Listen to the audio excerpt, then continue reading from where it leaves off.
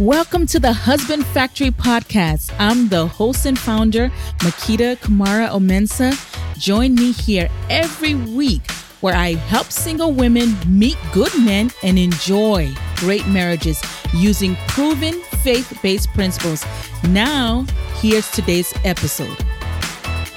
Hey there, pretty lady. I want to tell you about not marrying a runaway train. Do not marry a runaway train. Now, what is a runaway train? A runaway train is a man that does his own thing. He is his own man. He makes his own decisions. Nobody can tell him what to do. Nobody can advise him. He does what he wants to do. Now, men have ego. They're born with it. If you ever met a little boy, you can already see the ego in them. They're born with a certain level of ego where they feel like they're important and they can do things and they can, they matter, which is really good. God gave them ego, but you want to marry a man who is submitted under somebody's authority. And when I say somebody's authority, that authority should be a godly authority. He should have a man in his life that can call him to order. He should have a man in his life that can say, hey, what you're doing is wrong. And he says, okay, thank you. Yes, sir. He absolutely needs a spiritual authority. He needs to be a mentor. He needs to be mentored. He needs to have somebody that is a mentor that can actually call him to order, because nobody is fine on their own. Nobody knows everything. That's why, God created the humankind, because we all need each other. There's nobody that has everything. There's nobody that sees everything. You can't see behind you, can you? You can't see everything. You can't know everything. There are things that you know now that you didn't know 10 years ago. There are things that your parents may have told you when you were younger, and when they were talking, you were rolling your eyes and like, please, whatever. Now you're starting to see that they were telling you the truth. So you don't know everything. You can't see everything. So you don't want to marry a man that feels like he's the end of the road. He's the all in his life. He's the Alpha and the Omega, the beginning and the end. He is it. No one can correct him. No one can tell him anything. So what does this mentorship look like? You need to marry a man that has a spiritual authority over him. That means that person can call him to order. That if he decides to do something crazy, that person can call him and say, what you're doing is wrong. You need to stop now. And that he will actually listen and stop.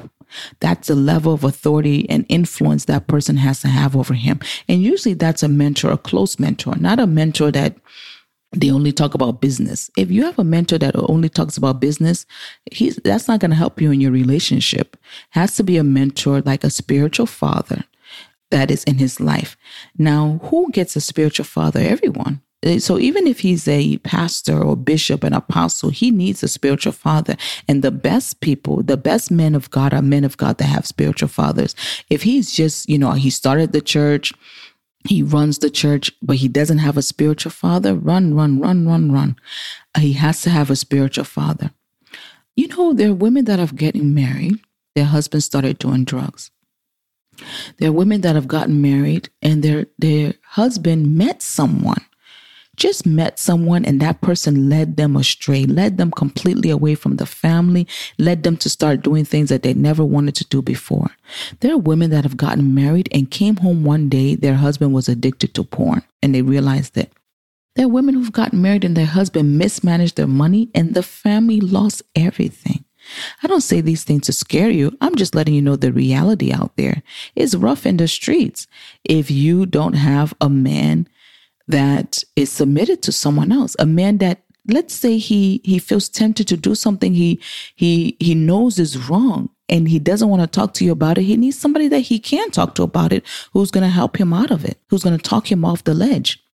There's women that have gotten married and their husband started beating them because that was a part of their culture, or that was a part of how they grew up. Maybe they grew up seeing women battered. There's women that have gotten married and their children were mistreated. There's women that have gotten married and the guy stopped the whole family from going to church. It is real. You need to have a man that is not a runaway train, but a man that is submitted under authority, a man that if he decides to do something harmful, that he has someone to answer to, somebody that he has reverence for. Somebody that if that person tells him, you know what you're doing is wrong, he actually listens and he stops what he's doing. And there are people like that. There are people that have paid the price in someone's life as a mentor. There are people that are spiritual fathers that have guided and led this person through everything that they're doing, that they will continue to listen to them after marriage. Most times it's a pastor. But it could be an older person, an older gentleman that's a spiritual father. And kind of you want to look at the spiritual father too, because if he's listening to somebody that doesn't fear God, or if he's listening to somebody that doesn't go according to God's word, that doesn't help, because you got the blind leading the blind in that instance. And that's going to lead you into more pain. So and the best thing is when you and him have the same spiritual authority. That's the best thing. So how does he relate to his pastor? How does he relate to your pastor? Is he the type that, I don't want pastor all in my business? If he does, honey, you will cry. You will cry big tears. If he's the type that he feels like, this is my house, what pastor wants to do in his own house is his own business. Or how do you know these men of God are even, living righteously? They always telling us what to do. How do you know that they're even doing what they're supposed to do? If he's that type, honey, just smile sweetly and run like the wind, because he is a runaway train. And you know what happens to runaway trains? They crash. They have no brakes.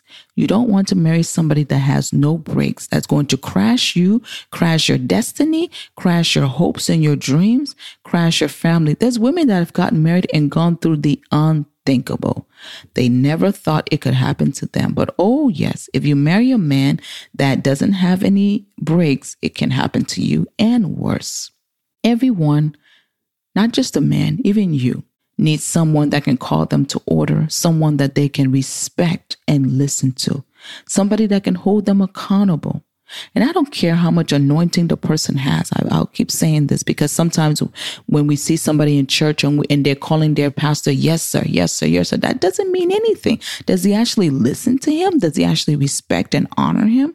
If the pastor calls him to do something or tells him not to do something that could be potentially harmful, does he actually listen? Does he actually obey?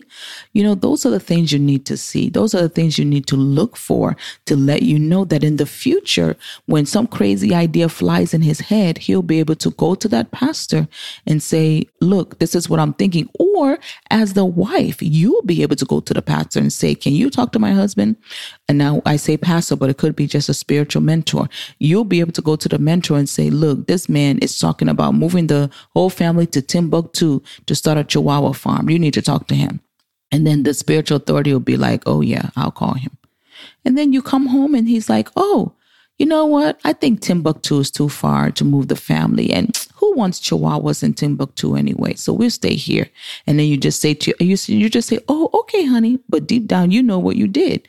And you say, yes, thank God I married a man that's under authority. Otherwise, you'll be online looking for tickets to Timbuktu.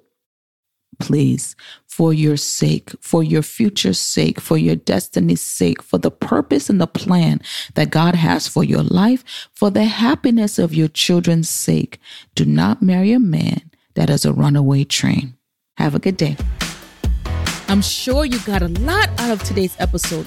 Don't forget to share. And guess what? The conversation doesn't have to end here. Hop online to www.husbandfactory.com to subscribe to my VIP newsletter. Just scroll to the bottom of any page and you'll see the button there. Remember, all the great love stories you've ever heard, out of all of them, yours is going to be the best.